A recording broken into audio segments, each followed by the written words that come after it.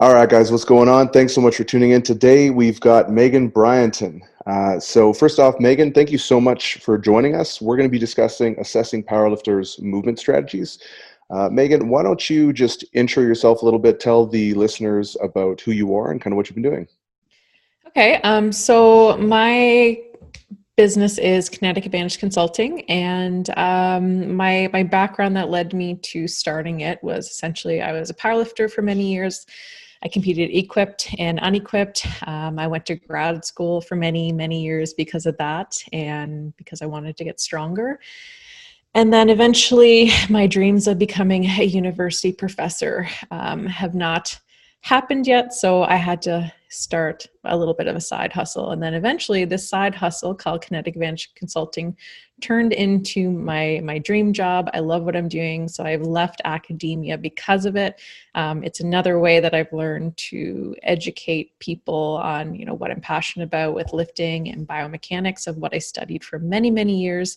And this is just another example of the ways I get to tell people about all the information that's stored up in my brain that I'm trying to get out to everyone.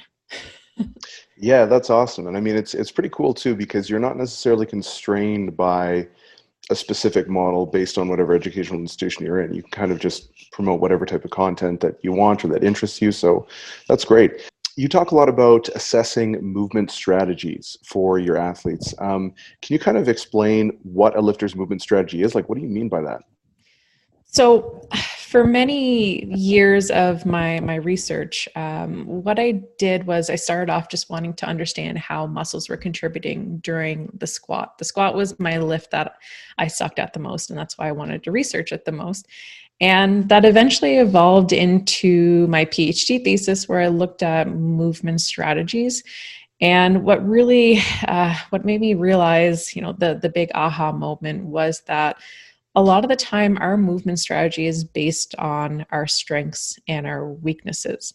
So, for example, I studied with older adults as well as athletic populations, and we could always predict the movement strategy or their ability to, for example, sustain reps based on which muscle group is working a lot harder. So it's not even just like a mechanical constraint that, I'm not strong enough, so this will happen. It's that the central nervous system wants to do its easiest, and it wants to, redistribute loading demands.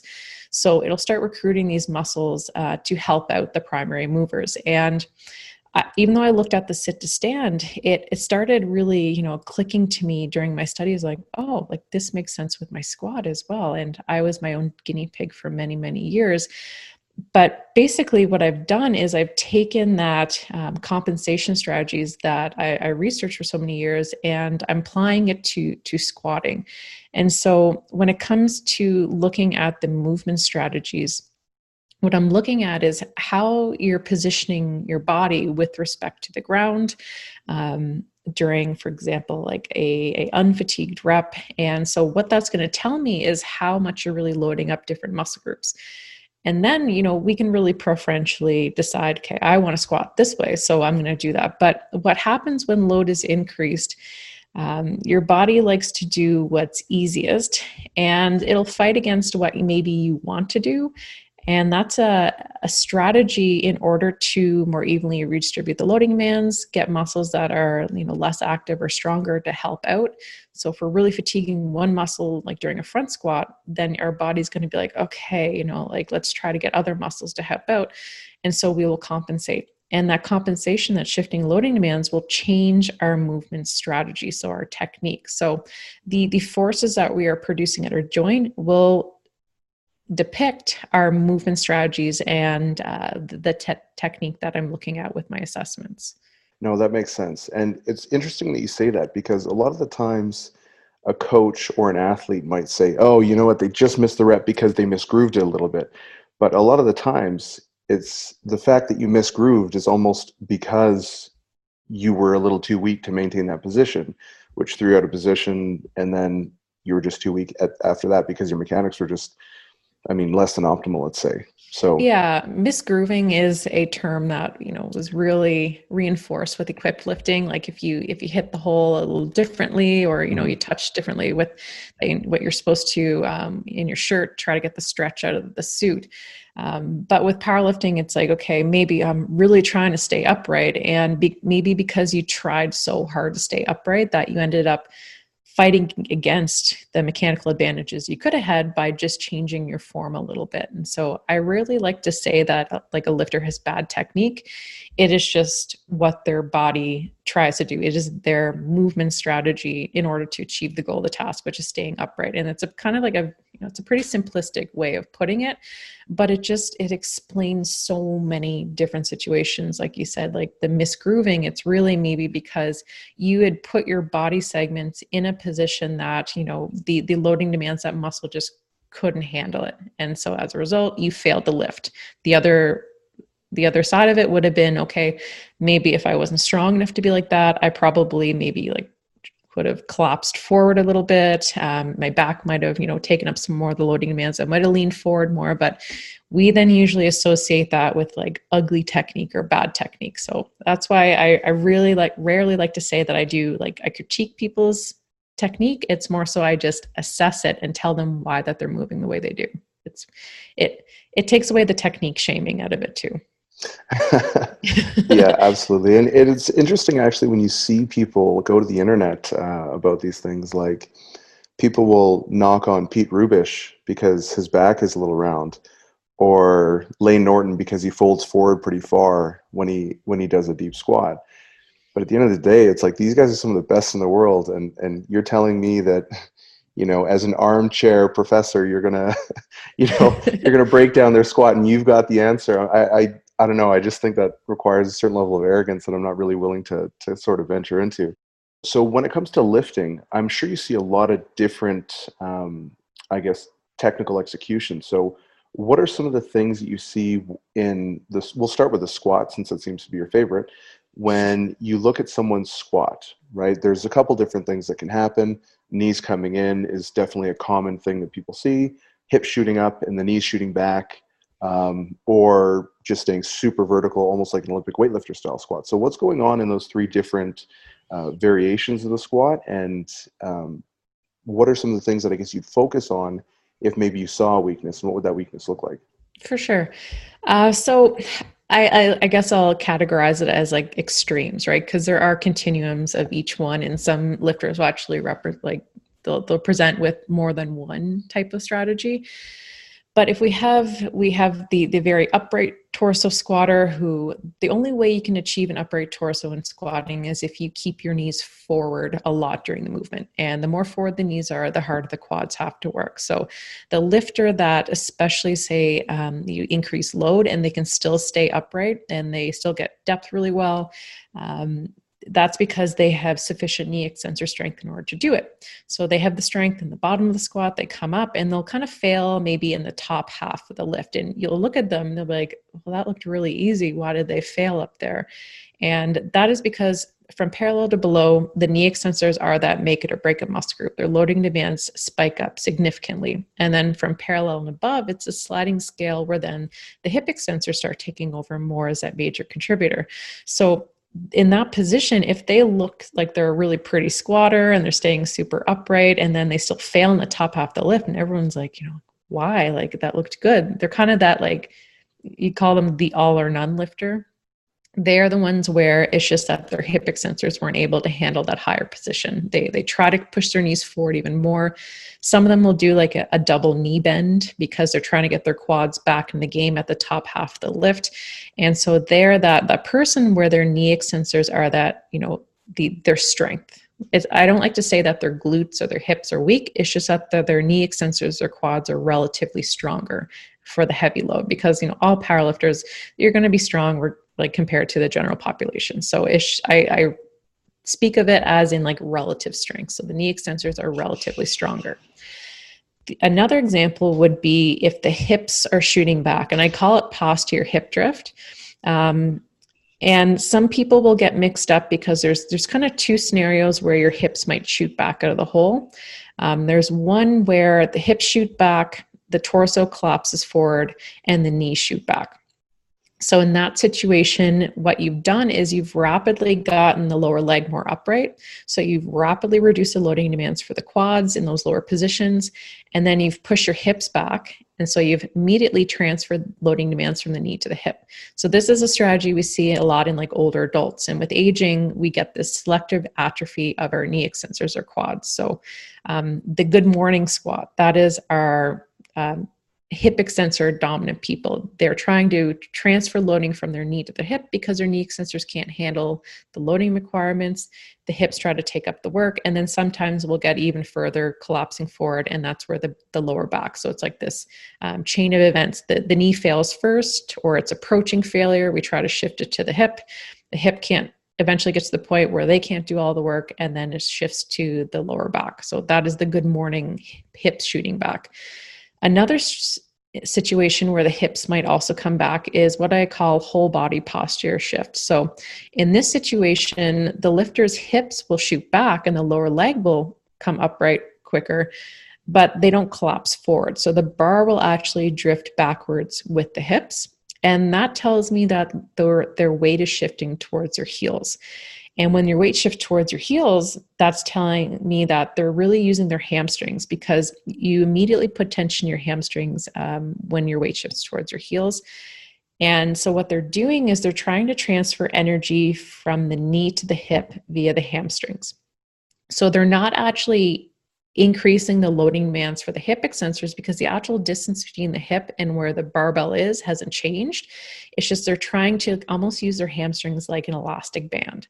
And we hear that, the hamstrings, they are a hip extensor, and there's some really old school thoughts about, we should really use the hamstrings more than the quads as like in the squat, and that the hamstrings are more important than the quads. And I'm like, well, you need to extend the knee. How can you neglect the quads? During the squat, there's always going to be minimum joint loading requirements for each muscle group.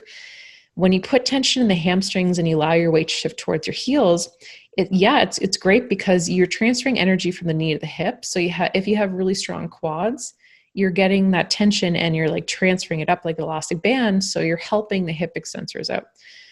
But that means that the quads have to work even harder to counteract the knee flexor forces going on from the hamstring. So it's actually highly inefficient. And the lifters that come to me with really bad knee pain, and this is specific to powerlifters, it's usually because they're using so much hamstrings, their glutes are lazy, and they're not strong enough, and they had this whole body posture shift. And that means their quads, with them having to work even harder, is they chronically have tension on their patellar tendon that's more than what they really need to be doing. And then they're like, okay, well, I'm just going to push my hips back even more, because then I don't have to use my quads as much.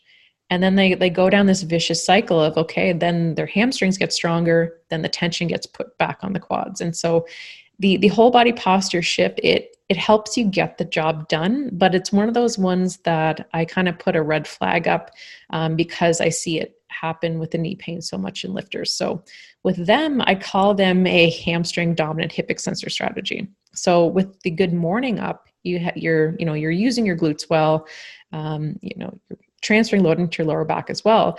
But if you are shifting the weight whole body shift towards your heels, then you're more of a hamstring dominant hip extensor. You're using them a lot because your glutes can't do the job.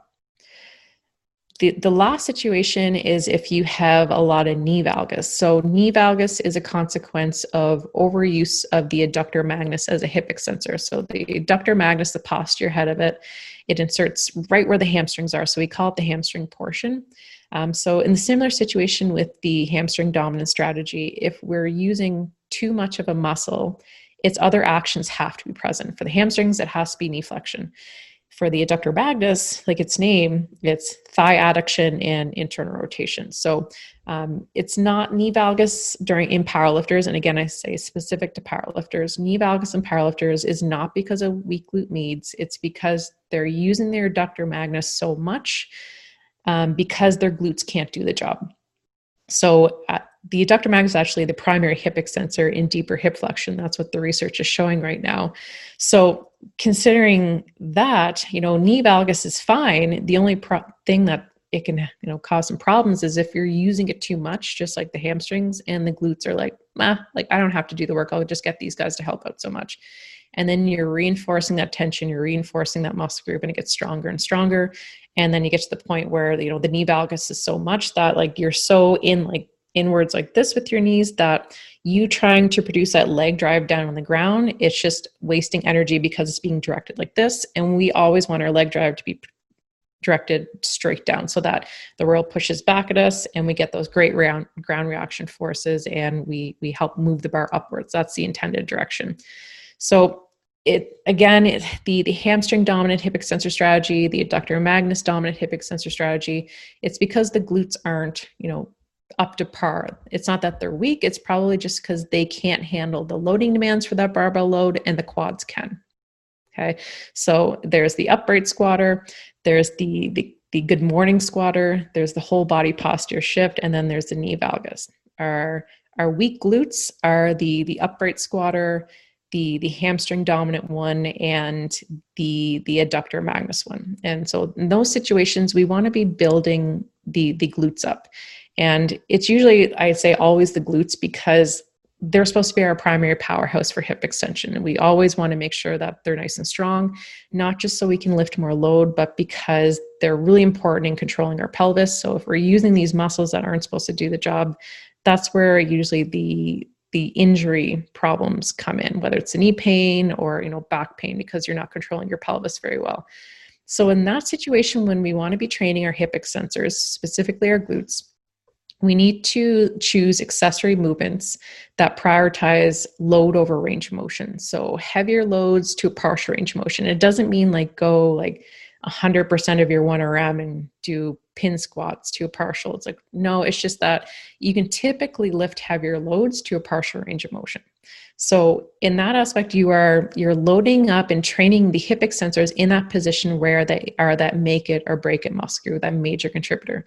So it's the best way to target the muscle.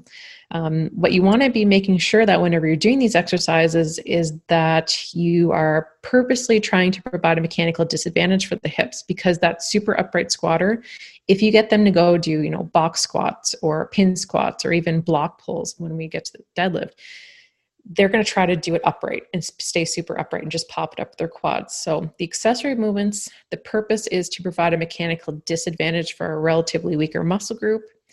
Our competition style is what we select to have a mechanical advantage for a relatively stronger muscle group. So with the hip extensors, you really need to make sure that you're purposely pushing your hips back more. And that could mean getting comfortable in a more lean forward position. It's safe to lean forward, provided the pelvis and the torso are in line.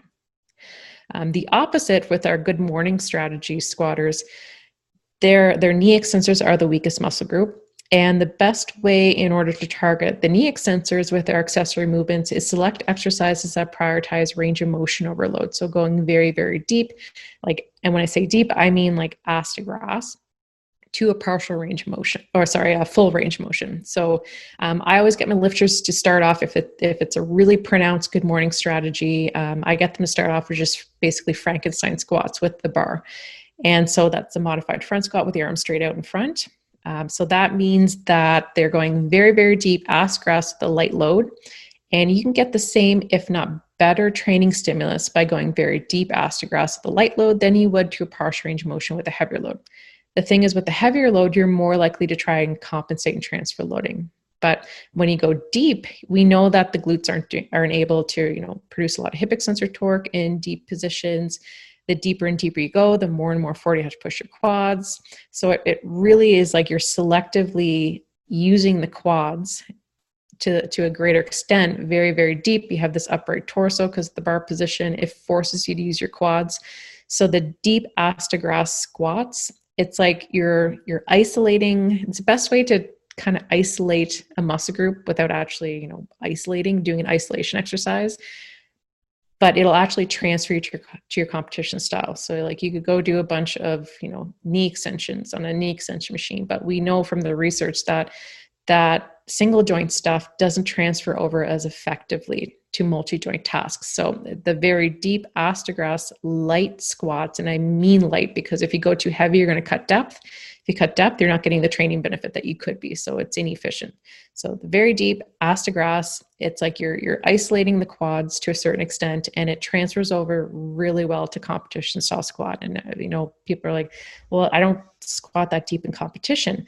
But then they have this problem where they start cutting depth more and more as the load gets heavier. It's like, well, that is the clear-cut sign that your quads aren't able to handle it. So let's isolate them and get them stronger, but not overdo it, but make sure that we're doing it in a certain way that it's forcing the quads to do the job. So that goes back to that. We need to make sure our accessory movements are providing that mechanical disadvantage for the weak muscle group. And that means fighting against what your body naturally wants to do. And it's hard. And then for our competition style, choosing the one that takes advantage of our strengths. So I actually wanted to touch on something because I get a lot of questions about this whenever I talk about some of the stuff that you mentioned, specifically about the hamstrings and how your knee extensors need to generate a lot more torque if you have that backward shift strategy that you mentioned earlier. So, the hamstrings being a biarticular muscle, they extend the hip, they flex the knee. And so if you're activating them a lot more, what ends up happening, or if you're using them a lot more in the lift, yes, they're helping with hip extension, but then they're also negating to some degree knee extension. So any benefit, well, I don't want to say any benefit, but some of the benefit that you're getting from is also actually being detracted because that's one of the reasons why the quads end up having to work a little bit harder. So I just wanted to make sure that was clear because literally every time I talk about the hamstrings not being super active, everyone always tells me this, and they're kind of uncertain about that one point. And the fact that it is a biarticular muscle is a really, really important point, or else, it would just help blow up your squat. It's something that I modeled in one of my research studies because it does. So the internal moment arm of the hamstrings, it does change based on where you are in the squat. So if the internal moment arm is longer versus shorter, it'll change the actual knee flexor torque that's opposing the quads. And so people will always be like, well, like Lombard's paradox says, it ends up working out. And it's like, well, okay, we modeled it and it doesn't work out as nicely. So it's a strategy you can use if you have really nice, strong quads, but it is inefficient. So it's just something that I tell to my lifters, it makes more sense to really focus on getting the glutes stronger so that you can actually use your quads to their full potential rather than just getting your hamstrings stronger, because then your quads have to work harder. Maybe it's not like equivalent that how much the hamstrings are working at the hip, that it's equivalent at the knee, but it is more. And if your goal is to move the most amount of weight possible, you want to be as efficient as you can with your movement strategy. So that's big, nice, strong glutes, nice, strong quads, balance, and trying to reserve recruiting those synergist muscles like the hamstrings and the adductor magnus for when you really need them at like heavy, heavy loads. If you're always recruiting them at like 60 or 70% of your 1RM, you're probably, going to go down that downward spiral of, hamstrings getting stronger. Well, then the quads have to work harder. The quads have to get stronger. And then you don't use your glutes, so your hamstrings get stronger. And it just keeps down and down. And so many lifters, they just, okay, well, I'll just push my hips back more. And that immediately will take away their pain for the short term with knee pain, if they're having the overuse of the hamstrings causing knee pain. But eventually, their hamstrings end up getting stronger, and then the pain always comes back. And then they get to the point where they're like, well, I can't push my hips back anymore. And now the knee pain just doesn't go away at all. And they have to take time off. And it comes down to just figuring out, well, why? And with powerlifters, I would say and I don't like giving definitives, but probably 90% of the lifters that come to me with that type of knee pain, it's because of the hamstrings. When talking about the bench press, there's a lot of different, I guess there's kind of two opposing camps. There's the first camp, which is bar goes straight up, straight down the whole time. Mm-hmm. The other one is, I guess broken up into three. The more beginner one presses the bar up and then back. Kind of, more advanced people tend to shift the bar back over their shoulders and press up. And I've seen a lot of arguing on both. And to be honest, I actually do think both are a viable strategy, but I think that the straight up and down bar path, the only time I've ever seen it worked is in really, really jacked athletes who get up onto their traps, right? So Okay. they end up shortening the distance. So like there's way less horizontal displacement of the bar went from like the top position to the low position. And I just think it's because they're so freaking huge that I don't know, like it, when you look from the side, it looks like it's just going straight up and down. But for like the rest of us mortals, I tend to think that, um, you know, having that kind of leg drive to pop the bar over your shoulders tends to be a little bit better. But I was wondering if you could kind of give a breakdown of the bench press and maybe why the different strategies happen. So kind of the same way that you were talking about, if you have really strong quads, what the movement strategy there might look like. So the different, I guess the different variations of technical execution that you commonly see in the Mhm. bench press. Yeah, so just to comment on the up and down, I see that also in female lifters that have like crazy arches because all they have to do is like dink dink, right? Like so Yeah. it's just Yeah. Yeah. That's a good point. That's a good all point. they're doing is like elbow extension basically because they've arched so much. And that brings me to how the muscles contribute. So what arching does is it reduces the range of motion that the pecs have to work in. So same thing like the squat, you can think of it as a sliding scale where like the first few inches up, it's the chest, the pectoralis major is that make it or break it muscle group. And then it's the sliding scale where the further up we get, the triceps start taking over more and more. So that top half of the lift, like if you're doing just basically like a board press range of motion, you're targeting the triceps. So with the different types of compensation strategies, I'll give the two extremes. So the lift that you mentioned, the lifter that pushes straight up or even slightly away from them and then back, and then the lifter that pushes back towards their face and up. So the J path, the second example, the back and then up.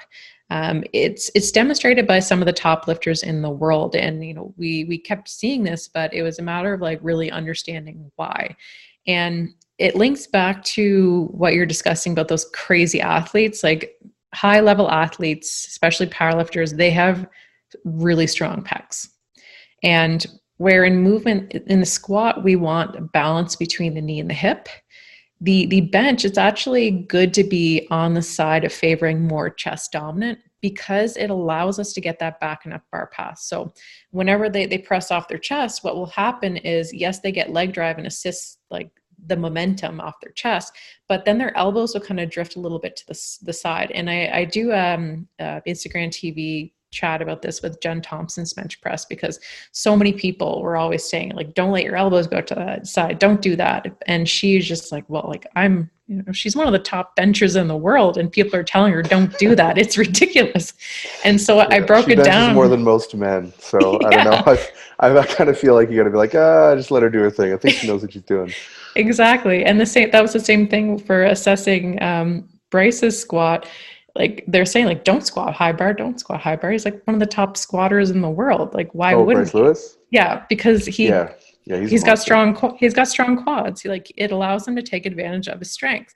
So allowing that little bit of a back and then a bar path, what it does is it rapidly reduces the distance between the shoulder and the bar. So it reduces the loading demands for like the anterior deltoid. It's a small muscle unless you got big shoulders and strong, but like most people, it's not their strength. The chest is, or the triceps. So it rapidly reduces that distance between the shoulder and the bar, and it helps in you get through any type of sticking point. So when the triceps start taking over at that sliding scale position, by the time they start taking over, you've put them in a really mechanically advantageous position to just pop it up and finish off the lift. So being able to use your chest effectively off the chest, it sets you up for success at the top half of the lift. But in order to do that, you need that sufficient chest strength to allow the bar to drift towards your face. So if you don't, then what will happen is you'll try to use triceps to assist the chest off the chest. right? And you can think about it if you're like in this position here and you did elbow extension, which is our triceps, and our triceps don't even just do elbow extension, they also do shoulder extension, right? So if you use too much triceps off your chest, what's going to happen? The bar is going to drift away from you. So that is where novice lifters, what we see is they'll push straight up or even sometimes away from them.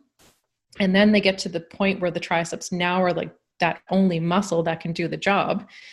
They've used too much triceps off the chest to help the chest out because it's weak. And then they get to this position here, they're like, oh shit. And then they get the sticking point, and it's not until they get that bar back towards their face that they can pop it up if it's a really heavy load in competition. So, you know, you hear a lot of coaches screaming, you know, back, back, back, push back. And when they're in that sticking point, and what they're doing is they're just putting their triceps in a more mechanically advantageous position to finish up. So when you push too straight up off your chest, it's good if your triceps are your relatively stronger muscle group, but sometimes it can set you up for failure at the top half of the lift. So with those two extremes, if I see a lifter and the load gets heavier and heavier and heavier, and they're pushing more and more back towards their face, or they're able to maintain that J path really well, then that's a sign that they have really strong chest muscles. If maybe they do the J path really well at a light load, but then they start pushing away and away from them more and more, then that's a sign that their chest can't do that job in that position and they're trying to use their triceps more. So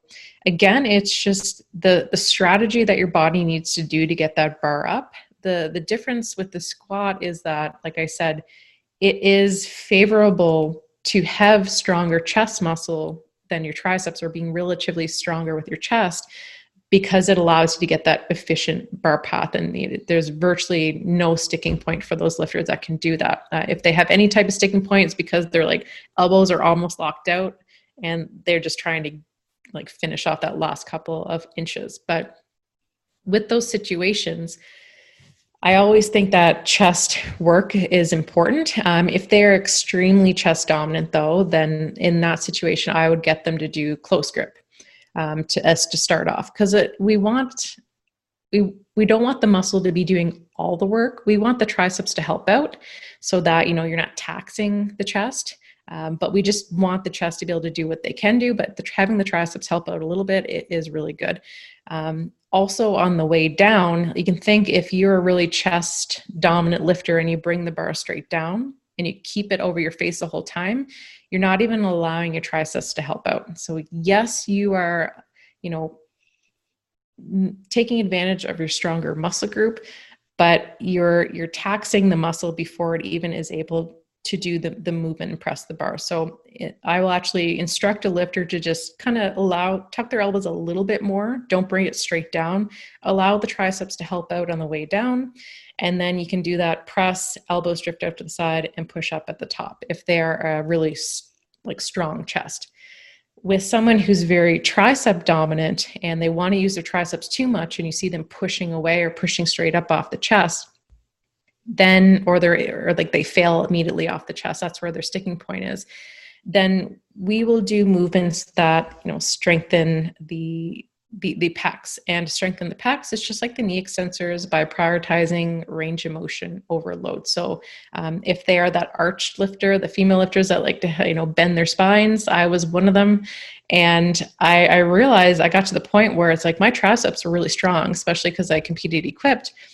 But I always failed on my chest. Like the load before was fine. And then I add maybe like 2.5 kilos, and then it just doesn't even budge off my chest, because I got to the point where my chest couldn't even handle like the minimum requirements I needed to do for a barbell load. So you need to take things back, allow yourself to build that chest strength up in a more flat back position. So that's where the increase in the range of motion. You could do feet up bench because it takes away leg drive. So it forces the chest to have to work even harder. I really like floor press with an extreme elbow flare. If you are in like you keep having a sticking point in the mid-range of motion. So it gets the chest stronger in the mid-range motion. You can load it up a little bit more. So it's that same principle as knee extensors, prioritize range of motion over load, full range of motion and light. For the triceps, if we want to target them more, it's about loading them up in that range of motion. We're there to make it break a muscle group. So, with board press, chains, bands, stuff like that, just like the hip extensors. So it is that rule of thumb that, gets carried over between all three of the lifts. So it's about looking at, what they're doing as load is increasing. Are they pushing away? Are they pushing towards their face more?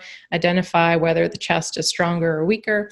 If it's, if they're pretty balanced and it doesn't seem to change, they're pretty consistent, and it's like, okay, well, we could be doing either or, but I still prefer to get my lifters to, build their chest strength up, because it seems like even in the research that chest muscle mass and chest strength is a major predictor of bench press performance. So you want to err on the side of that and really make sure that you're devoting time to that chest strength, especially in powerlifting, because most people try to arch if they can to get that mechanical advantage, which is absolutely perfect because that's the point of powerlifting, move the most amount of weight possible. But you need to get those, get comfortable with being uncomfortable for your accessory movements. One thing that you mentioned earlier that I thought was interesting was playing into your strengths as far as whether you have really strong triceps or really strong pecs or whatever. And it ends up being potentially a good strategy in the short term. But if you're looking at an athlete's development, let's say over 5 or 10 years,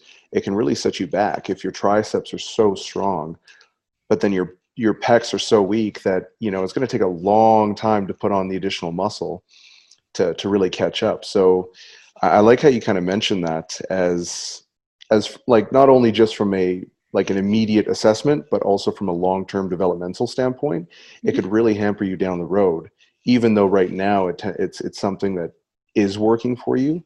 I think it's just something that maybe hasn't been exposed yet. Yeah. So I like to mention that. A strategy that if someone has really strong triceps, like a female lifter, for example, that arches a lot, short term, them really loading up the triceps and peaking that muscle group does really well short term. And it's a great strategy to use right before you're about to compete. But female lifters, we have that problem where we don't develop the chest strength as much as quickly as males do. And I think part of that is not just like a physiological thing or, a sex thing. It is that we're flexible, we're more flexible, we can arch like crazy. And so we're just always constantly neglecting our chest and preferentially training our triceps. But like I said, you're going to have the minimum joint torque requirements at the shoulder in order to move that arm. The bench press isn't an elbow extension. There's movement going on at the shoulder as well. So you can't just train one muscle group and hope that you're going to, continuously progress. And I'd say a lot of the time, these lifters will have coaches that are math whizzes and they can do amazing programs. But if you're always, just doing your main lifts, you're always reinforcing your strengths and you're always neglecting your weaknesses. These lifters will just get to the point where they plateau and they don't understand why. They'll, switch coaches. And the coach, again, they could have a really amazing program, but if the weaknesses aren't being addressed, it doesn't go anywhere. And so those are the lifters where they're either plateauing for a while, or they just keep cycling through different coaches, and they don't really, the coach's programming doesn't get brought to fruition. You know what I mean? Yeah, no, absolutely. And to be honest, I am kind of a perfect example.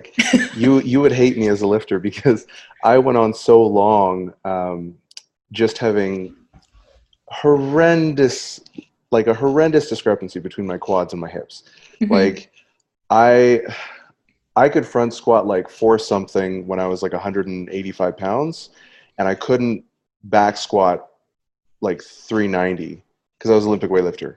Okay. Previously, yeah. Right? Yeah. And so we never really did heavy squats. I would do heavier clean and jerks than we would ever do squats. Mm-hmm. And so that just kind of carried over when I transferred to powerlifting. I was just always squatting, and my quads got so much stronger. And to the point where when I decided I was going to switch from conventional deadlift to sumo, I hit an almost 100-pound PR. That was my first 600-pound deadlift the first time I did it. And I didn't even know, I was did I do it right? And that's because you're playing to your strengths. Yeah, exactly. But then because I did that, and because I wasn't addressing any of those issues directly by incorporating block pulls and maybe some high pin good mornings or things along those lines, my quads got progressively stronger and stronger and stronger. My hips got weaker, so that was always the rate limiting factor for my progress. And it wasn't until maybe 6 or 7 months ago or let's just say 2020, where I actually started to address those things, and all of a sudden I start getting like these newbie gains, and it's literally just because strength expression was really limited. So Mhm. my quads, even though they were strong enough to, let's say, generate, I don't know, 650 pounds, like to lift 650 pounds, I was only able to lift like 600 pounds because my hips wouldn't actually allow me to maintain Yeah. that stability or in that position. Um, It's like a so bottleneck, right? So it's exactly, all yeah, going to be that limiting muscle group, and you can compensate so much, but if you can't hit those minimum joint loading demands at that joint, and you're probably that pretty all or none lifter where you just kind of, it looked really nice and like, why did that fail? Because you were like super yeah, upright, like you didn't even look like you grinded. So I was the yeah. complete opposite of you.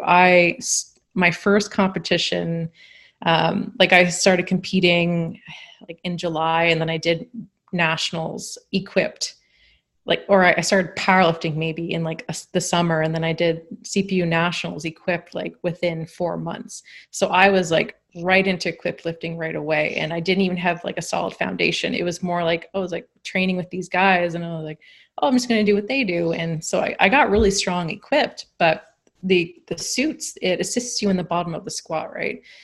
So I was always just lifting heavy loads at the top and relying on the suit in the bottom. So I got to the point where like I was a 52 kilo lifter, and I could, squat equipped like 150 kilos, but I could barely squat 80 kilos raw. Cause I either had to cut depth, I couldn't get depth, and it wasn't until I did my research, for my master's thesis, that I was like, oh, it's because the knee extensors have to do all that work in the bottom, and they just weren't strong enough. And I was relying on my hip extensors and reinforcing their strength more and more and more.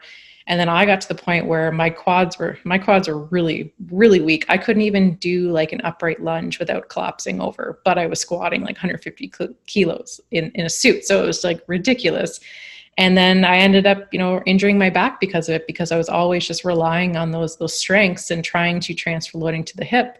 Once I switched to raw lifting, and I had to take time off after the injury, but it was that wake up call, being like, hey, I need to start understanding what the hell is going on with my body. So it was selfish purposes for my research, but now I don't even really like compete, or like, I'm trying to think of the last time I squatted, because we sold our house in August, and I haven't lifted probably since July. So uh, right now it's about making others strong, and hopefully making it so that they don't make the mistakes I did. I learned from these mistakes, and I want everyone out there to understand these compensation strategies, and understand the importance of, knee extensor strength, so that you're not putting so much on your back, because it's, one of those leading reasons with back injury. So it's like, yes, you can lean forward, but if you put, 80% of the loading demands on your back, yes, you're going to get injured. So the only way you're going to prevent that is getting the hip strong and getting those quads strong and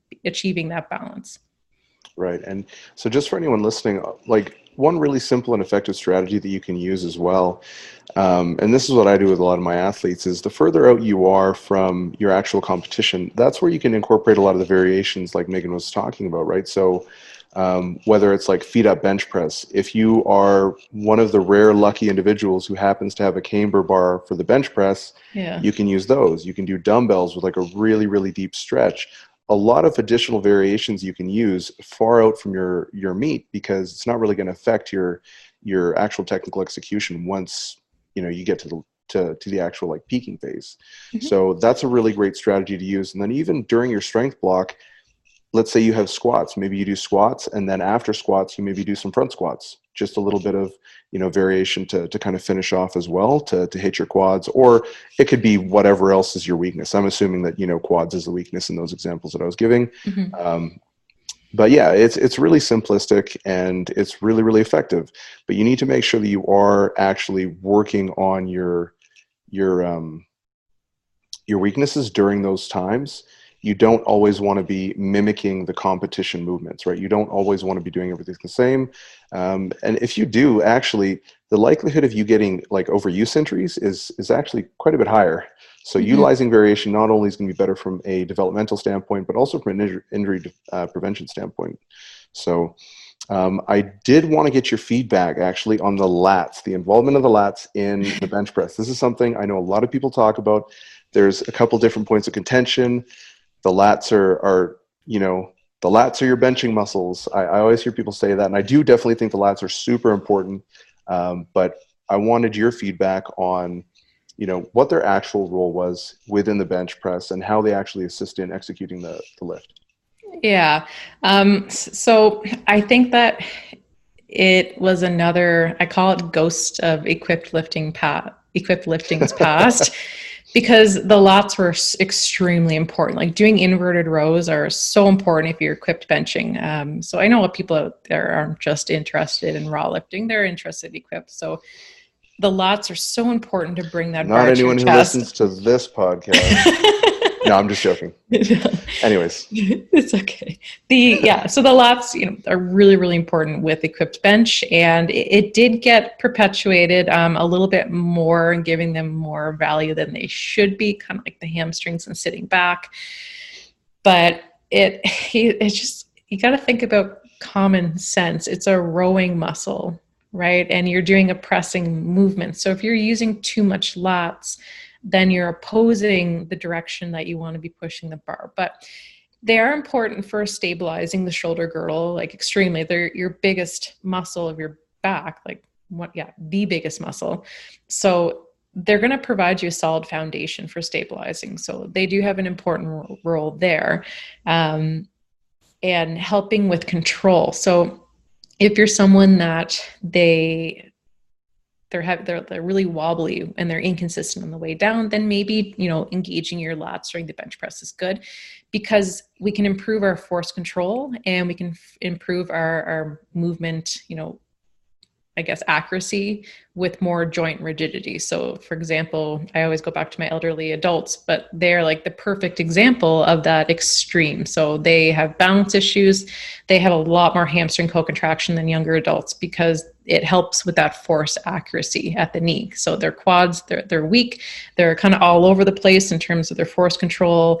And so they want to not sway so much that they're going to fall over. So they'll increase their hamstring recruitment just to make the knee joint more rigid to help them with the control. So lats are good for that. But it gets to the point is, if you're trying to use them on the way up, then it's just like, using too much hamstrings, you are making the movement more efficient. So it's helping you have that solid foundation of control. But if you use them as trying to think like a primary mover, like I think some people, they try to kind of flare their lats, like, they're a bodybuilder on stage, and, and they're trying to do that on there. Yeah, they're trying to do that and almost like kick their elbows in whenever they're pressing, but that is a huge equipped lifting technique. And so, overrated muscle group for sure in terms of execution of the movement. If it's a force control and needing to stabilize, then that's where they are important. I know some people, and I'm on the fence about it, because I used to do it myself. And the bench was my favorite lift. It was my best lift. And I found that when I did engage my lats on the way down, it was almost more like I got more tension in my chest. And I had that control, but it was almost like once I let go of the lats, that's when it would shoot up off my chest. It kind of like almost stretching, and that extra little bit of tension provided that little bit of the momentum and the reflex off the chest to help with the speed off the chest. But if you're trying to use it as a primary mover during the press, no. Or if you're using it so much that, like, for example, if I had weak chest muscles and I'm trying to use my lats on the way down to control it, then I'm making my chest have to work harder than it needs to. And then I'm wasting energy, and I really need those pecs for everything they have on the way up. So then I've kind of set myself up for failure.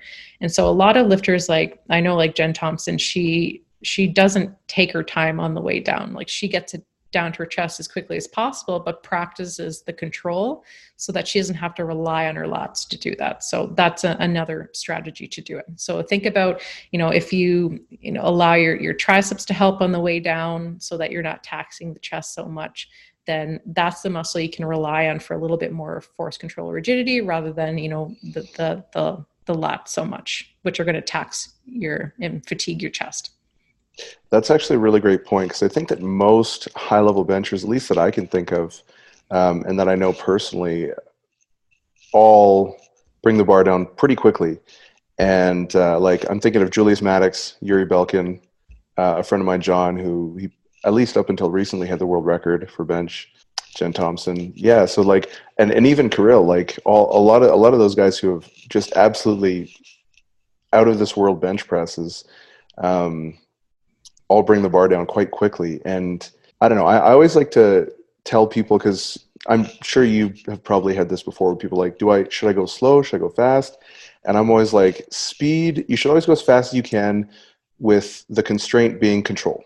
Yeah. Once you lose control, then that's where you stop, and you got to dial it back a little bit. But I think you should go as fast as you can, because then you're under load, for the least amount of time, you'll have more energy.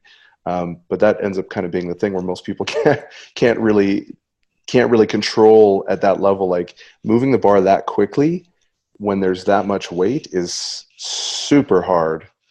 I think it takes a long time to develop like the strength endurance to keep everything real rigid.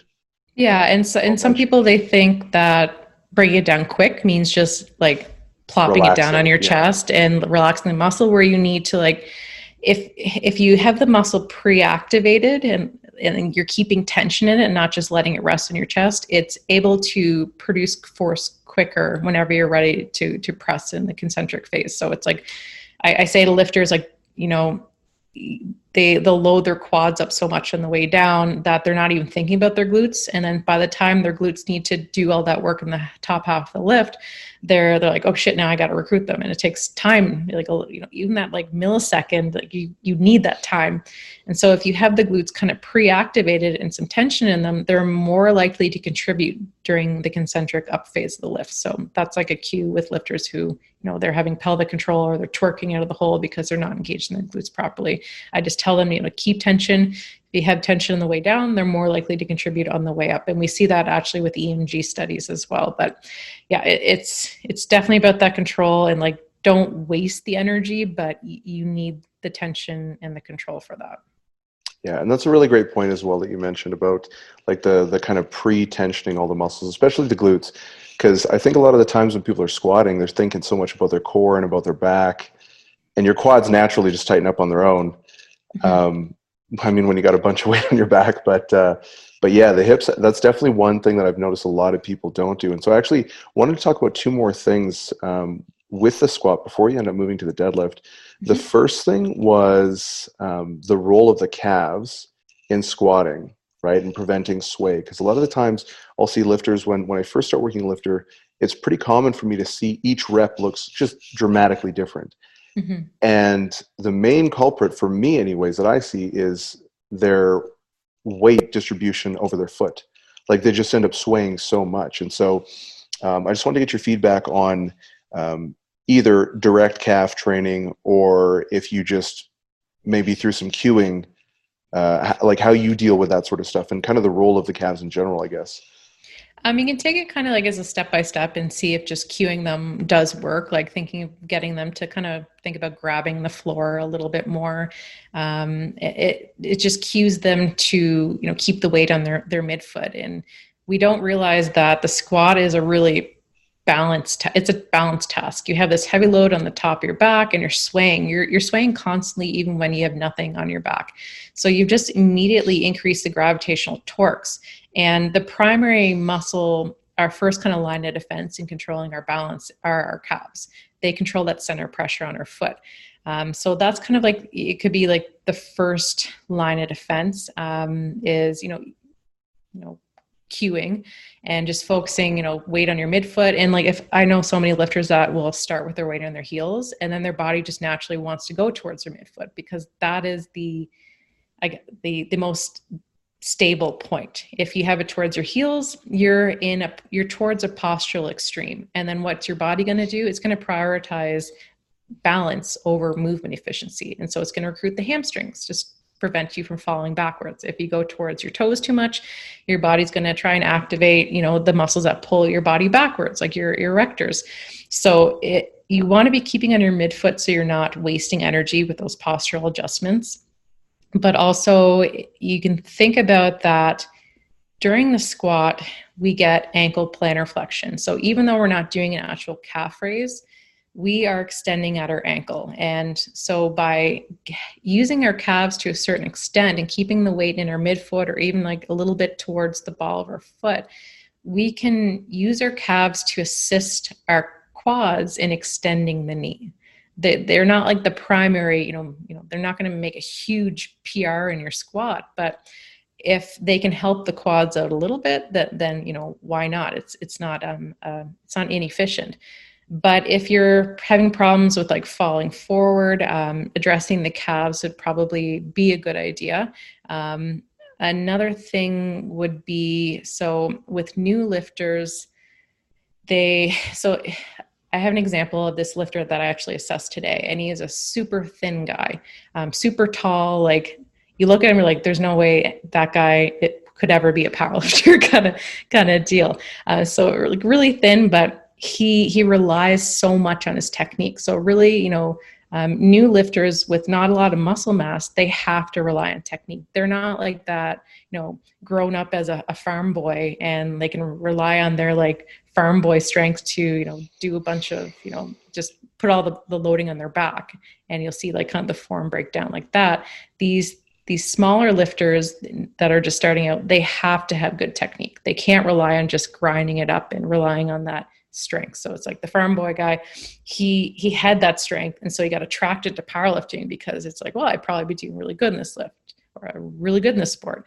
Where the other ones, because the sport's so much more popular, they're smaller, they don't have that, base strengths. So technique is super, super important to them, but they'll have better technique than the other lifter because they have to have it so much. But at the same time, if they can't rely on any type of brute strength of like their back, then they'll use strategies like a momentum transfer. So think about when you see, again, I go back to older adults. If you see an older adult get up from a chair, they just don't stand upright. They'll either kind of like lean forward and stand up, like a good morning type up off the chair, or they'll like swing. And like we do it after a heavy squat day. Like everyone has done this off the chair where they swing their torso up. And so that's a momentum. Yeah. I don't, not even like after squatting. It's just like in general, it's easier. Yeah. Powerlifting is all about, conserving energy. A side note, I was working in this research hospital in Ottawa, and we always took the stairs, or no, my lab mates always took the stairs, and I took the elevator all the time. They're like, for the person that works out so much, you're kind of the laziest person I know. I'm like, that's because I don't want to waste energy. Yeah. I got to save my energy for lifting. So, I'm always exhausted. Yeah. So we use these strategies like swing yourself up. I see this a lot in deadlifts where they kind of do like, I call it like a dolphin kick, where they, swing their shoulders forward and then go back. But that's a momentum transfer. They're generating momentum by bringing their body forward a little bit and then swinging it back. But whenever you do that, you're instead of your center mass being like this over your foot in stable, it goes forward and out. So in that instance of them trying to use momentum to help them get the lift, they're swaying so much that they're compromising their balance, and they might actually end up falling forward towards their toes. So I see that a lot in lifters that, they're in competition and they're not used to being in like a big room, and they like don't have, their regular sensory input from having like a squat cage towards them, and they're a little dizzy, and they'll fall forward a little bit. So it could be like a postural thing with their calves. They just need to get stronger, but it's usually because they are so used to being able to rely on this. If I have the walls of the room is small, I'm able to tell how much I'm swaying. So they can tell how much they're swaying, and they can get away with that momentum transfer strategy because they have that sensory input. But if they're in this big room in competition and they're not used to being in like an ER rock and they're used to being in a cage, there's no reference points anymore. So then they try to use that momentum transfer strategy, but their body doesn't have the sensory input, and then they end up falling over or almost falling over, or like taking a step forward as a recovery because of that loss of balance. So calves, yes, they are very important, but it's not going to be like that huge game changer that's going to take you from like, you know, from a mediocre squat to a high level world competitive level. But if balance is the problem and the inconsistency is there, it may be because of the balance and them trying to swing themselves forward, or them just not even knowing where to put the weight on their foot. And like people have been told them, you know, keep your weight on your heels and sit back and your hamstrings. And then their body's like, no, I don't want to do that. And then they're trying to fight it. And that just ends up, you know, causing that inconsistency. I had a consult with a lifter who, you know, he was super inconsistent because he was thinking so much, and he's like, I have to do this, I have to do it this way. And because of that, he was like kind of adjusting every single set. And I said, okay, stop doing it, just do what your body naturally wants to do. And then he became more consistent. So overthinking it might also be a cause of that. So the second thing that I wanted to talk to you about, or ask you about, sorry, was kind of the initiation of the squat. So I guess two things that for me drive me crazy are when people set up, they take all this time, they get a really good brace, their back is tight, everything looks awesome, and they drop. Like they relax and drop really quickly.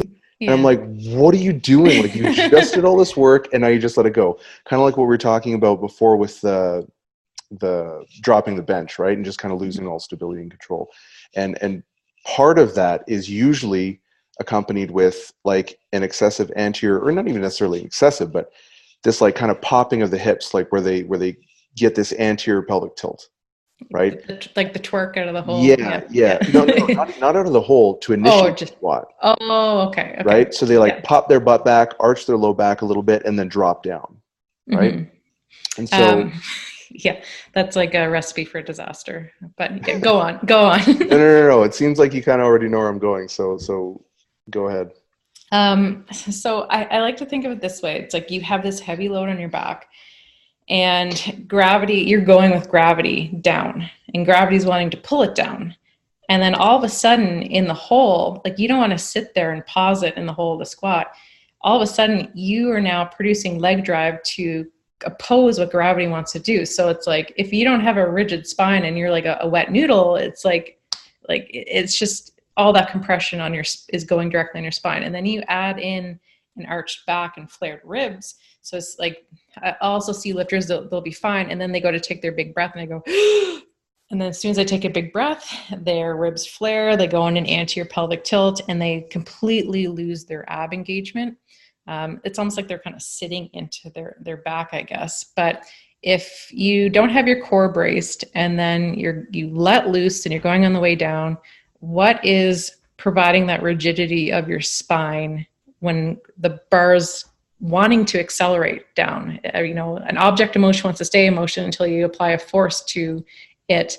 And if we're applying it in the opposite direction, we're opposing what that heavy bar is wanting to go downwards. So it's like your spine is going this way on one end, and then the bottom of your spine is going this way on the other end. And so that's where I was just like, oh, like recipe for disaster. And the best cue I can kind of demonstrate it is if you get someone to like arch their back and then someone to come up behind them and push down on the shoulders very rapidly, they're going to go, ow, because their spine basically like goes like this.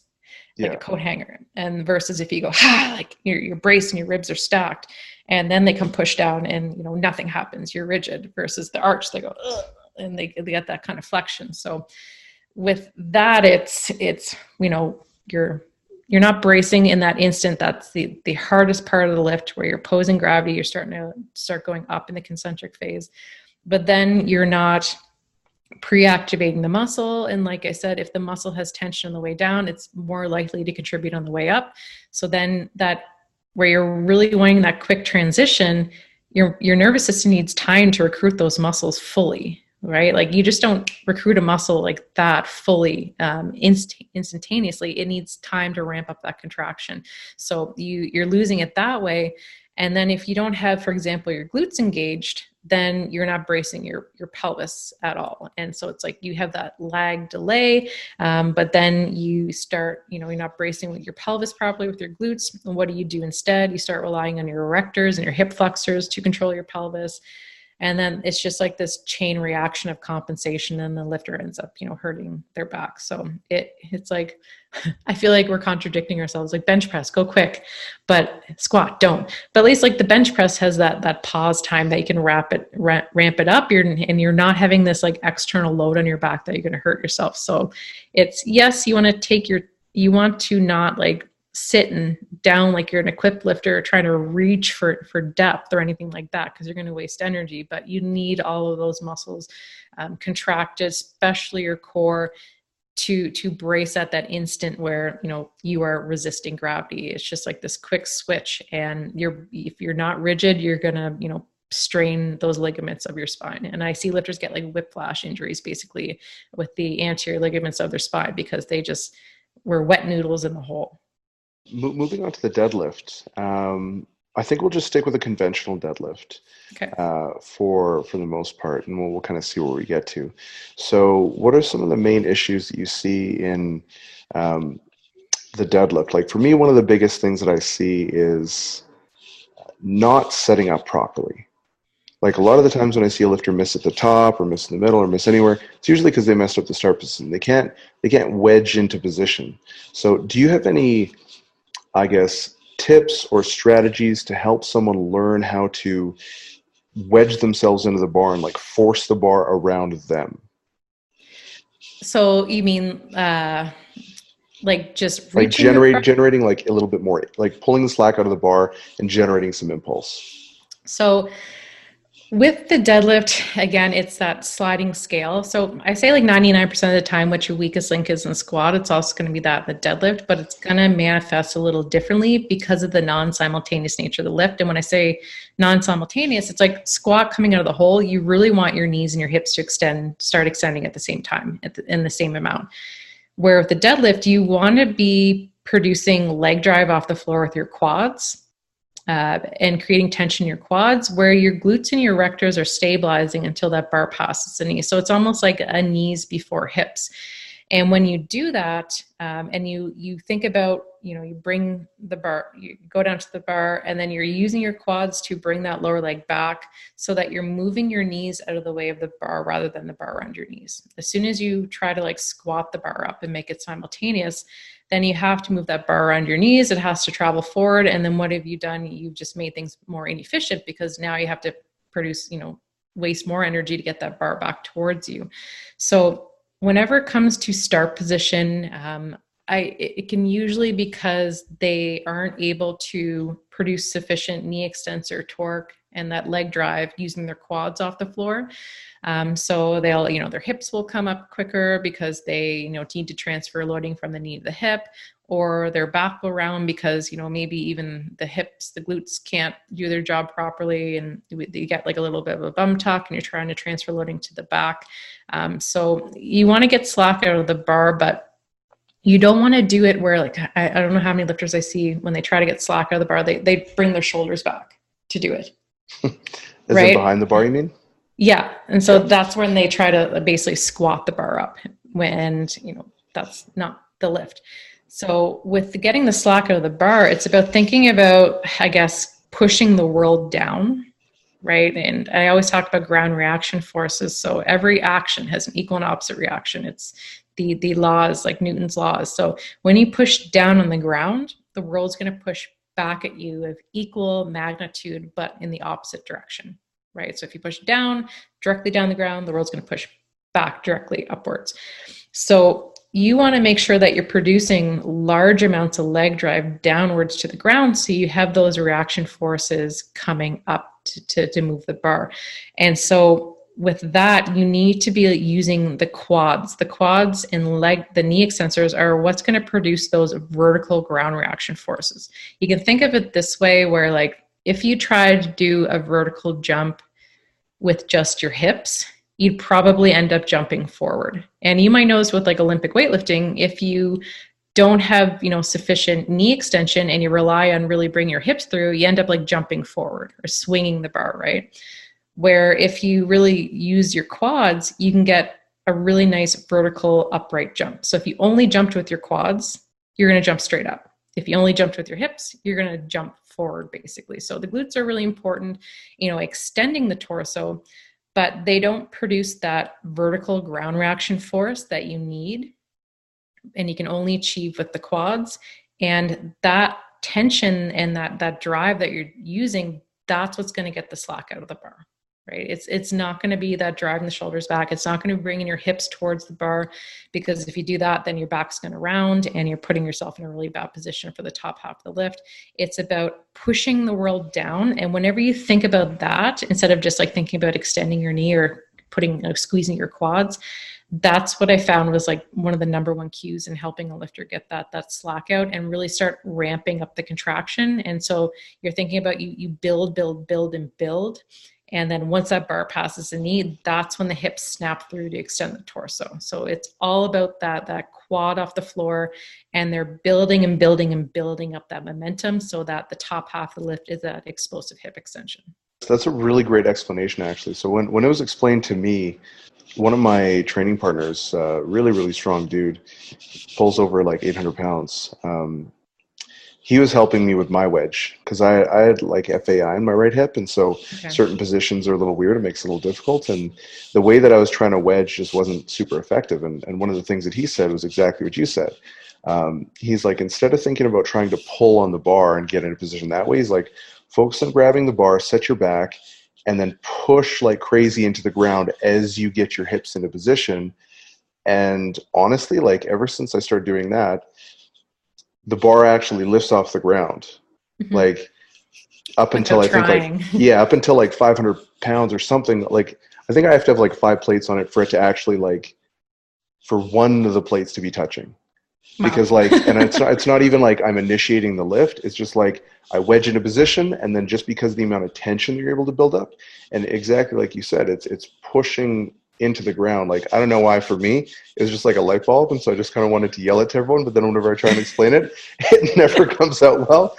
I'm just like, all right, I need to figure this out. So I'm just going to like cut this clip. The physics of it. Yeah. It's like, I'm going to cut this clip and just always be sending it to all my athletes and anyone who's on my Instagram or something like that. Yeah. And for you, it's from the sounds of it, you have the quad strength to be able to do that. So just all you needed to do is just be cued, where another lifter, maybe they don't have the strength to be able to do it. So that means they need to do movements like if they do front squats and stuff in their squat, it will transfer to the deadlift to a certain extent. But I really love deficit deadlifts for lifters and force them to push their knees forward more and their hips lower and like have the same torso angle as if they weren't in a deficit. And they're like, oh my God, that was so hard. And I'm like, exactly. Because that means that you're hitting that weaker muscle group and you're providing the mechanical disadvantage. If you go and do an accessory movement and it's really easy, then you're probably doing the wrong one. If you're doing accessory movement and you hate it, you're probably doing the right one. But the leg drive, it was a game changer for a couple of my clients. And it really helped also so they were trying to get the slack out of the bar by bringing their shoulders back, but they were flaring and arching their back as well. And so they're thinking, oh, that's fine. Like, it's better to have an arched back than a rounded back. And it's like, well, no, not necessarily as well, because you're not rounded and you're not putting if you're rounded, you're putting all the strain on the posterior, the back, towards your back tendons and tissue. But if you're arched, you're putting all the stress on these tissues in the front of the spine. So like your anterior longitudinal ligament of the spine. And then you have this barbell in your hands wanting to go this way. You're basically just, your back wants to hyperextend. And so you're really relying on shortening those erectors to get like the shoulders back and the slack out of the bar, but you're putting your spine in a bad position and you have like no ab engagement at all. No ab engagement, you lose your pelvic control, you lose your pelvic control, you lose your glutes. So it's like this downward spiral of, okay, just think about leg pushing down and then your body will naturally brace your torso. It's like, you don't have to think about, arching and getting it tight. If you push down, then you can just say, okay, rectors, all you have to do is stabilize. You're not a primary mover. You shouldn't be a primary mover. You should just be a stabilizer. and then your quads do that job. Once that bar passes the knee, hips snap through, and you're using your glutes like a hip thrust basically at the top half of the lift. So you're making it way more non-simultaneous, and as a result, you're keeping that bar really nice and close to your body and towards your center of mass without having to like move it around your knees. Okay, so you were saying the deficit pulls for someone who has weaker quads, and that's going to be the biggest issue, at least at the bottom half of the pull, where it is a little bit more leg drive. And then for the top half of the lift, where it is a little bit more hip extensor dominant, what would you recommend there? I mean, I know you said some good mornings with partial ranges. And do you have any other exercises you particularly like? I think barbell hip thrusts are a really undervalued exercise for powerlifters. So I do recommend them. And basically anything that emulates the hip thrust, but you're in a vertical position. So like you said, you want to be more movement specific when you get closer and closer to competition. So you'd switch from like a hip thrust to a block pull. But the same thing, if you're a lifter that with really strong quads and you go and do a block pull, your body's probably going to want to just try and squat it up with your quads.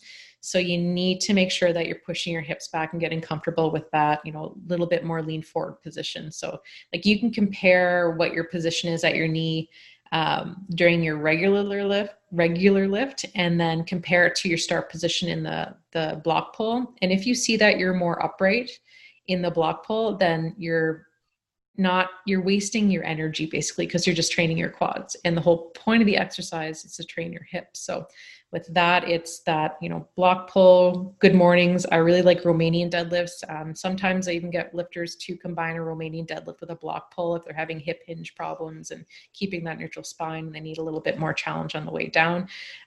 That's really good. But, if you're not peaking, do your hip thrusts. Like do your booty builder Instagram model type exercises. Yeah. They work, lift heavy, hit those glutes. Yeah, exactly. And I just kind of want to reiterate what you said a moment ago about like even a corrective or prescriptive exercise, unless you're actually executing it properly, it's just not going to do anything for you. And so one of the ways that I'll usually communicate that with my athletes as well is I'll be like, okay, your core lifts are there to build up your core lifts. But once you start doing accessories and stuff like that, or your auxiliary lifts, it's like, now we're trying to train the muscle. Mm-hmm. Over here, this is for strength. This is for muscle. Yep. Focus on like bodybuilding, get the pump, feel the muscle. Even if it is like a block pull, which generally you're doing pretty heavy, if you're doing them right, like you should feel your ass.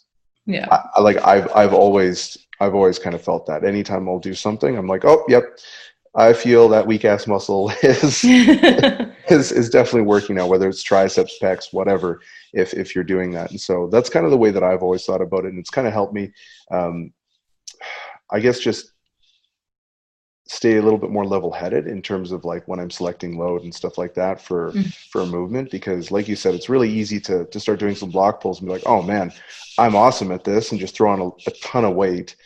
But then it's like, okay, well, you're kind of missing the point, because now you're having to get into an advantageous position where your quads are a little bit more involved to kind of squat or stand the weight up.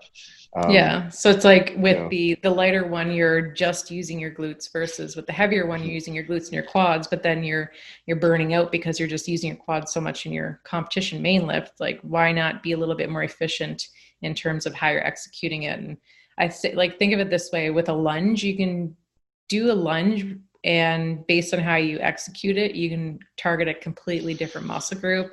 If you're upright, you push your knee forward, you're using your quads. If you're lean forward in the lunge and you push your hips back and hip hinge back, you're hitting your glutes. So it's not even just saying, like, if for coaches out there, don't just say, do a lunge, tell them how they're supposed to be doing it, whether it's upright, and cue them on what muscle group and the purpose of this exercise. Like, don't just throw an exercise in there and assume they know, or don't just throw an exercise in there and be like, well, we need to do some single leg work. It's like, well, have some sort of purpose behind like why you're choosing those exercises, and making sure that the lifter is getting their biggest bang for their buck out of them, so that they're actually transferring over and helping their competition lift.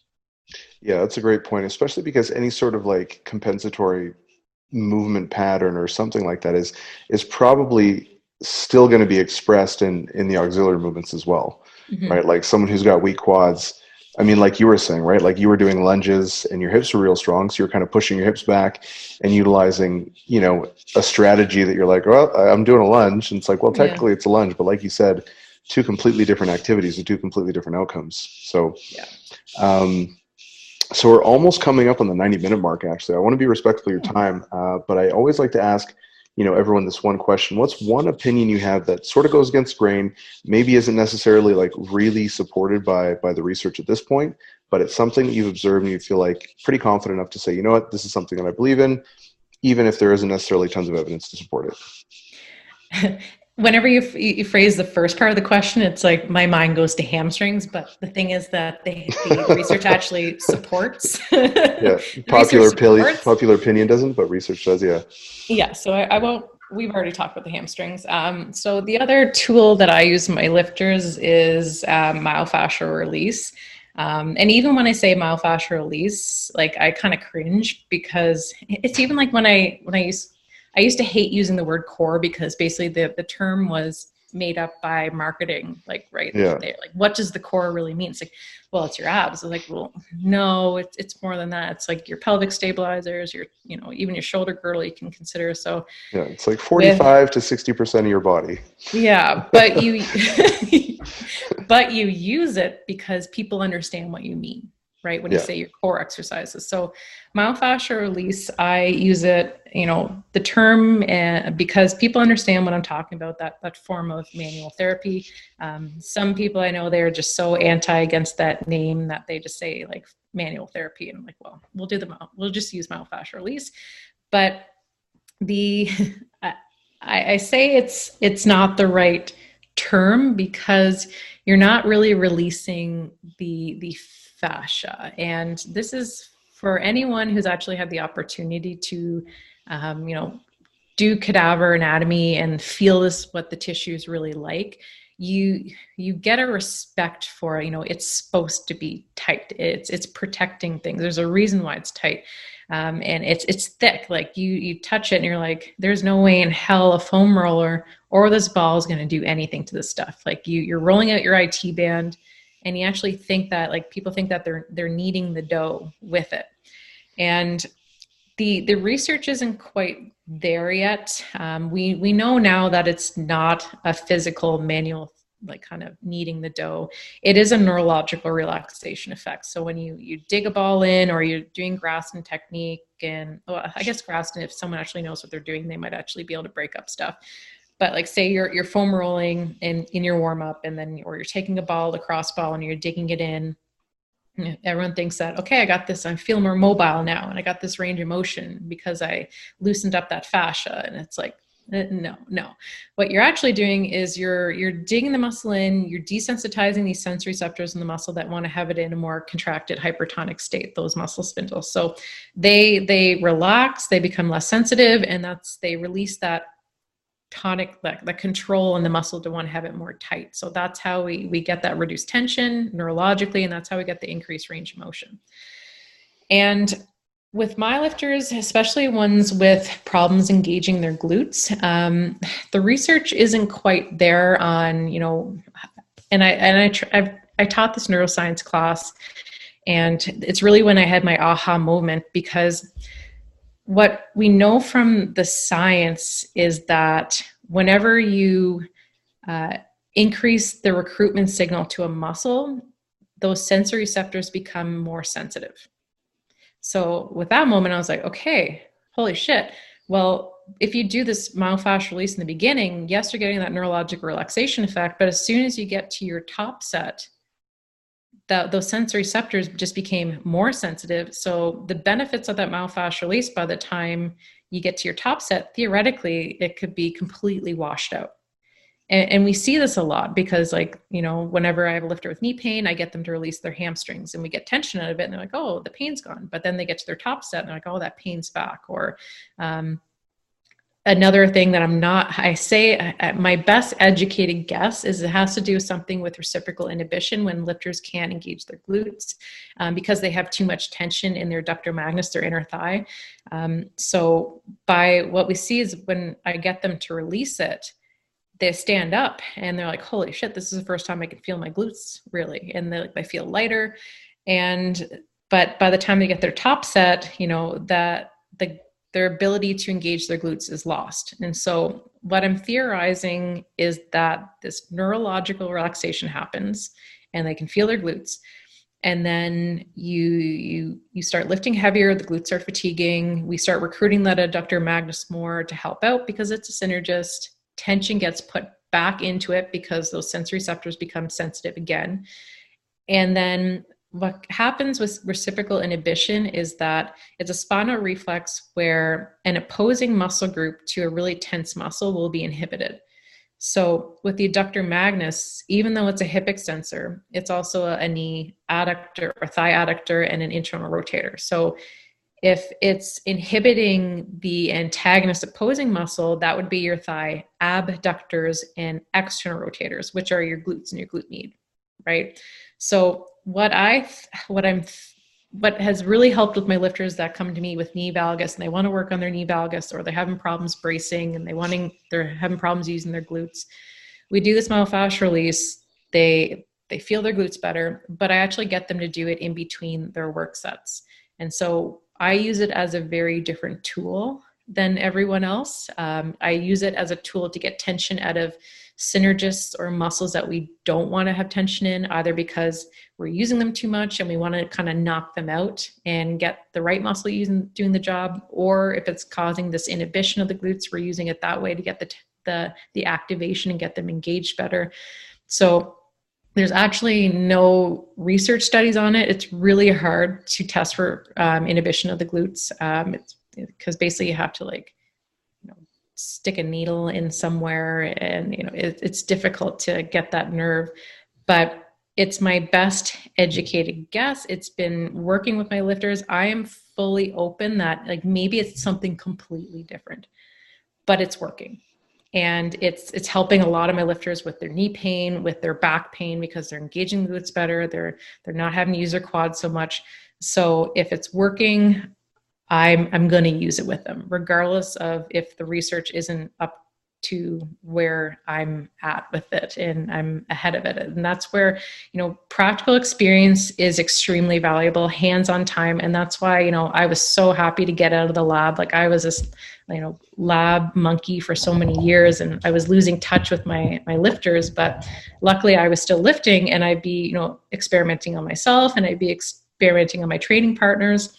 And then eventually I just got to this point where I was like, I prefer to be working with the people hands-on, and I'm not inspired by this research anymore.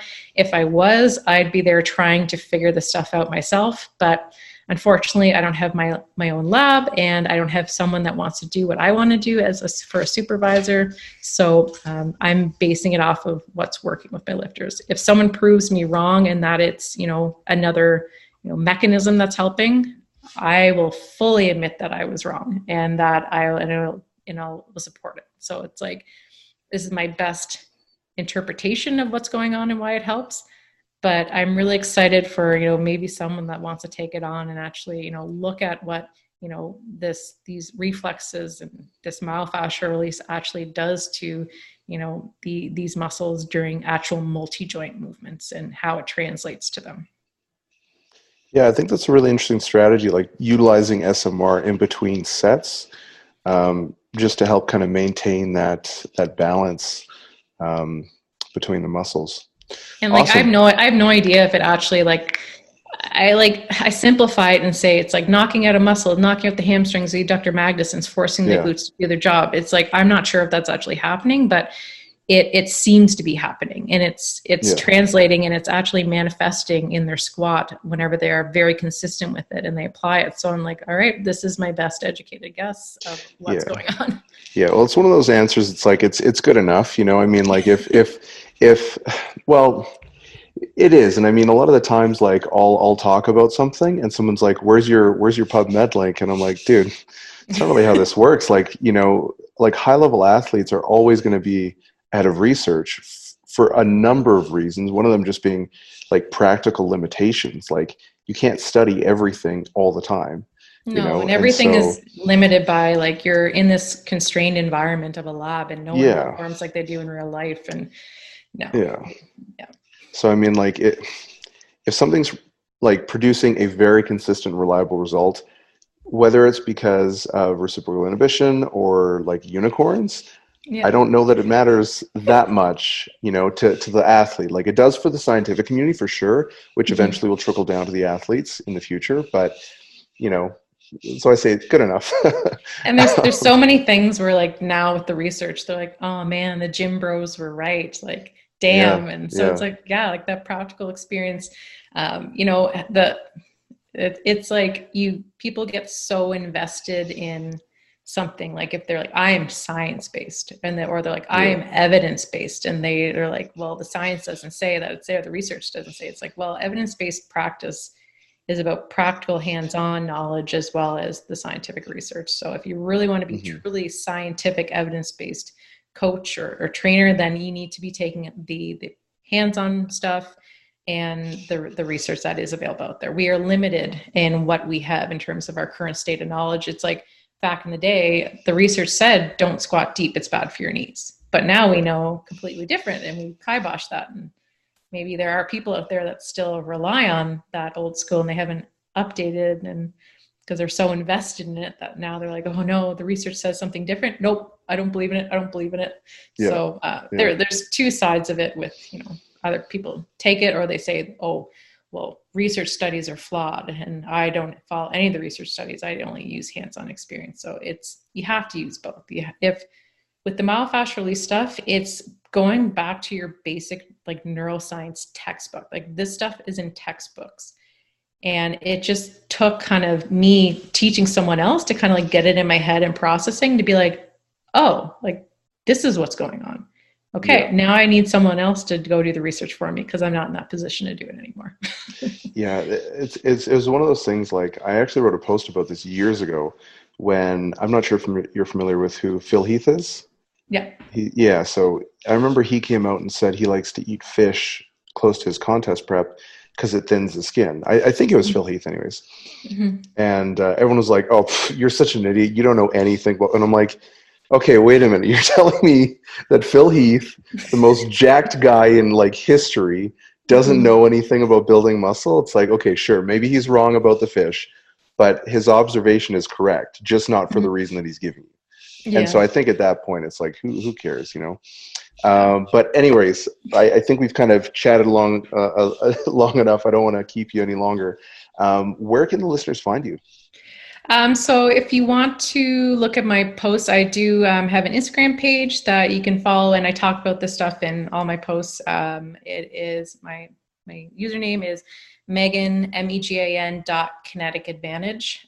For my website, you can visit kineticadvantage.ca. Awesome. So all that stuff is going to be linked up in the show notes, guys. So definitely check her out.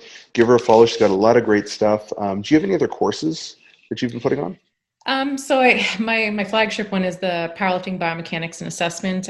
So that is Kinetic Advantage Learning. So that's kind of like my side project that I started this summer. I thought I was not going to have a lot of business because of COVID, and then I proved myself wrong, and it was a super busy summer.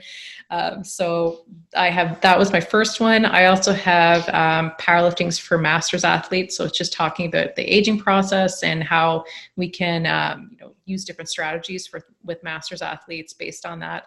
I do have a free one that's still available right now, Powerlifting for Special Populations. If you're interested in working with Paralympic athletes or Special Olympics, it is free. It won't be on much longer because eventually my goal is January. I'm going to be coming out with kind of the part 2 for the powerlifting biomechanics and assessment. It's going to be focusing on just basically accessory movements. It's going to be how to execute them, how to make sure that you're doing them properly, basically like everything that we discussed about this. And the main lifts are extremely important, but how we're executing the accessory ones are also important. So the assessment, the powerlifting biomechanics assessment, we determine what our weaknesses are. And now the part 2 is about making sure that we're addressing those weaknesses and how we can monitor that in our training.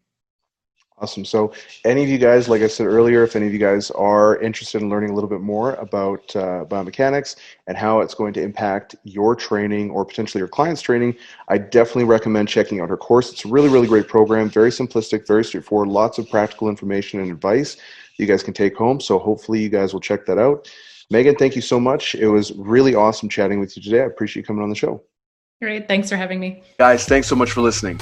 I hope you enjoyed the episode and took a lot from it that you can apply to your own situation to see much better results. I just have one quick personal favor to ask of you. Please make sure you subscribe and leave me a 5-star rating on whatever podcast platform you're using. When you do this, it helps me get better at producing content and increases my exposure so I can continue putting out high quality information for you guys. Next, I want to extend a personal invitation to shoot me a DM on Instagram at Stacked Strength.